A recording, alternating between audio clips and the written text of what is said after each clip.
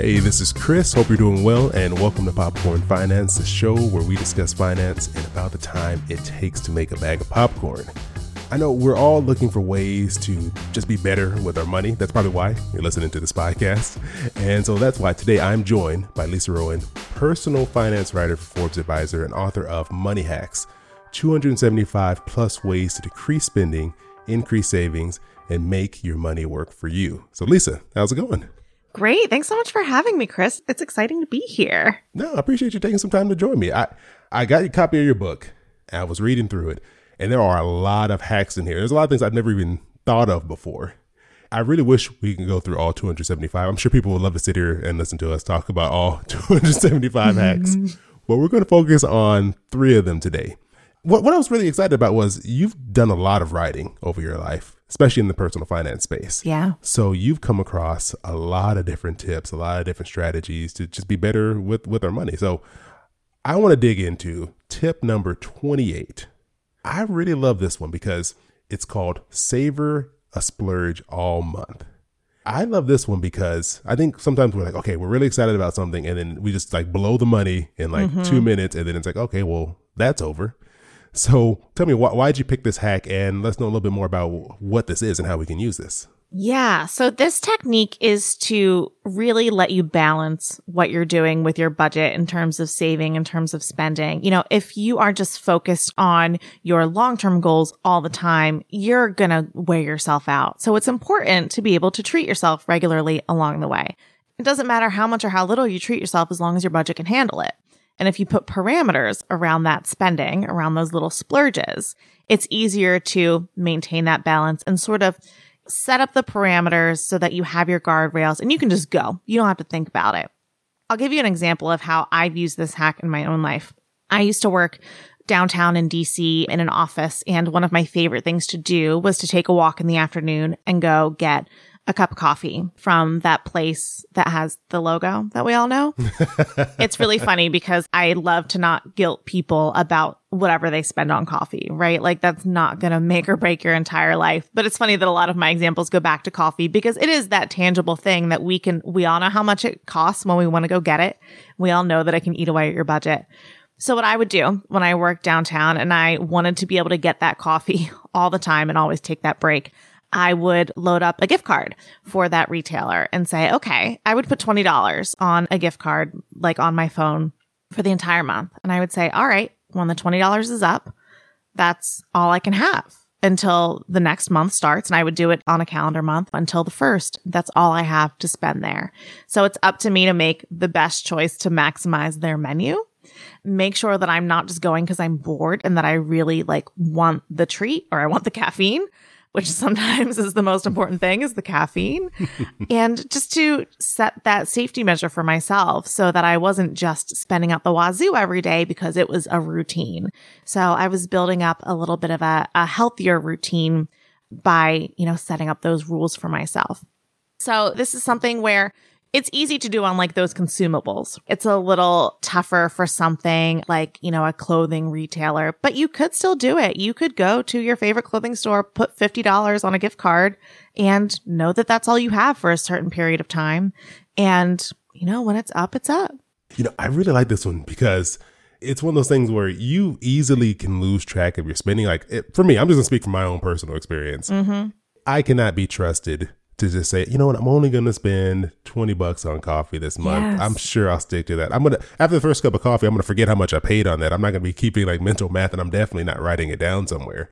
And so I can see how using a gift card is a great way to just say, here, I've just shut myself off. Like once this gift card stops working, I'm going to be on the honor system. I'm not going to just throw more money on here, and I'm going to say, all right, I'm done for the month, and I'll just wait till next month. Yeah. And by paying up front, that it's already paid for. If you use what is on your gift card for your balance, you don't have to think about, do I have enough? Do I have enough room in my budget if a sale comes up or whatever? Because you have it right there. It's in your app on your phone or it's in a physical card. And then at the holidays or at your birthday, when your family doesn't know what to get you, you can say, oh, I would really love a gift card to XYZ retailer. and then you can like extra splurge. You have like a bonus to your splurge category just because someone gave you a gift. Yes. Like I will never be disappointed if someone gives me a gift card to that coffee shop we talked about because I know I'm going to use it. So I just load up my app.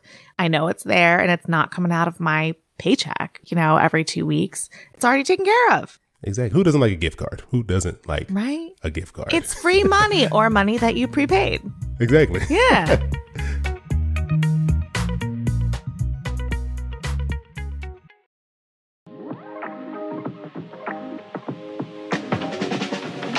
Let's jump to hack number 29. And this one I love because I've done this before in the past, and it's really pushed me away from making some bad decisions. And that is recalculate prices as hours worked. And so give us a breakdown of this one. Yeah. So everyone knows what they make per hour. Either you get paid on an hourly rate, or if you're a salaried worker, if you look at your paycheck, it shows you what your salary converts to for, 40 hours of work. So you have an idea of for every hour you're sitting at your desk or you're walking around at your job, what are you earning every 60 minutes? So then when you're shopping and you're thinking about making those purchases that maybe you don't need, but you're just really tempted by, you can take a step back and think about, well, how many hours would I have to work to pay for this? Now, if you want to keep it simple, don't think about taxes. Just think about like the hourly rate, right? But, I used to work at a retail store. I would do my desk job during the day and then I would go and I would work retail at night. So I was making like $10 an hour 10 years ago, which looking back was pretty decent. But then I was always tempted to like grab dinner at the taco place next door. Well, okay, except working for 1 hour of retail was going to get me my tacos dinner. And so I just threw away basically like an hour of work. Like, why am I working this second job if I'm just going to spend the money on stuff that I don't need to spend on? So I ended up eating a lot of peanut butter and jelly sandwiches in the car from one job to the other. This was my early 20s and I was living it up. But if you can think about how much you'd have to work to be able to earn something, I think it puts into perspective what you really need or what you want and you might be able to save up towards. Or you might think, heck, like this is worth the 2 hours of my time to get, my groceries delivered or to get my car detailed, like, whatever you're thinking of doing, just to be able to put it into that. Like, how much would you have to work? Especially if you do like a job where it's like you use a lot of brain space or you're doing like manual labor, like it really makes you think. Yeah, it really does, because it's one of those things where it's like, I am working so hard right now. Is that worth it? Like, is that meal I just ate right now, was that really worth that hour or two of my time that I did not enjoy? It really puts it in perspective. It makes you think differently about your time and how that equates to the money you're bringing in. Yeah. Especially for young people or people just starting out in their careers when you're not making a whole lot. And when it comes to your salary, I think about myself when I was in my early 20s and going out with friends for like expensive cocktails and looking at the cocktail menu, seeing that something that was probably delicious cost $18. And I'd be like, well, that's an hour and a half of work. Do I really want to, like, it's beautiful. It may be worth that on the market where you live and bartenders need to get paid, but also I just got paid and I need to keep that money in my wallet. Exactly. It's like when you're sitting at your desk and you see an hour pass by on the clock and you're like, that was a drink, wasn't it? Yeah. That wasn't worth it. Yeah, exactly. You work hard for that money. So by just, rethinking what things cost in terms of your work, I think it really brings you back to reality sometimes. And it's not always pretty, but for the long run, it's good for you. Yeah, I agree. And I love this list of hacks in this book. There's so many more to cover, but I want people to know if they want to grab a copy of this book for themselves and check out this great list. And to me, why I love this book as well is that I don't have to go online and dig through 90,000 articles. Yeah, it's a great compiled list of amazing hacks that people can use to learn more about, ways they can improve their finances. Where can they go to check it out? And what else do you have going on? You can go to, let's see, where's the easiest place to find my book? You can go to lisarowan.com/book and learn about the book. It is really meant to just be a really convenient source where you can flip through, grab a tip for today, not feel like you got to read through the whole story about the recipe until you get to the ingredients, if you know what I mean.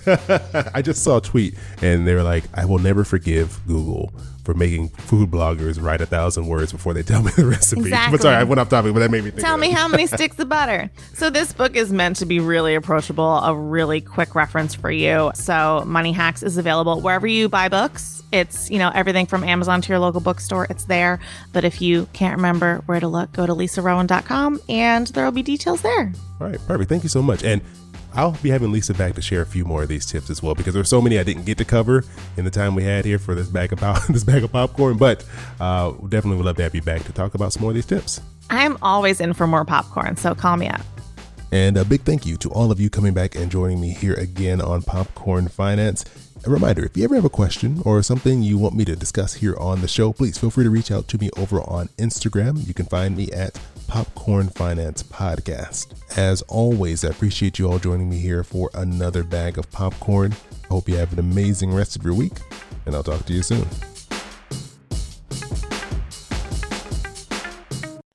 Your boy keep it poppin' like Mary Poppins.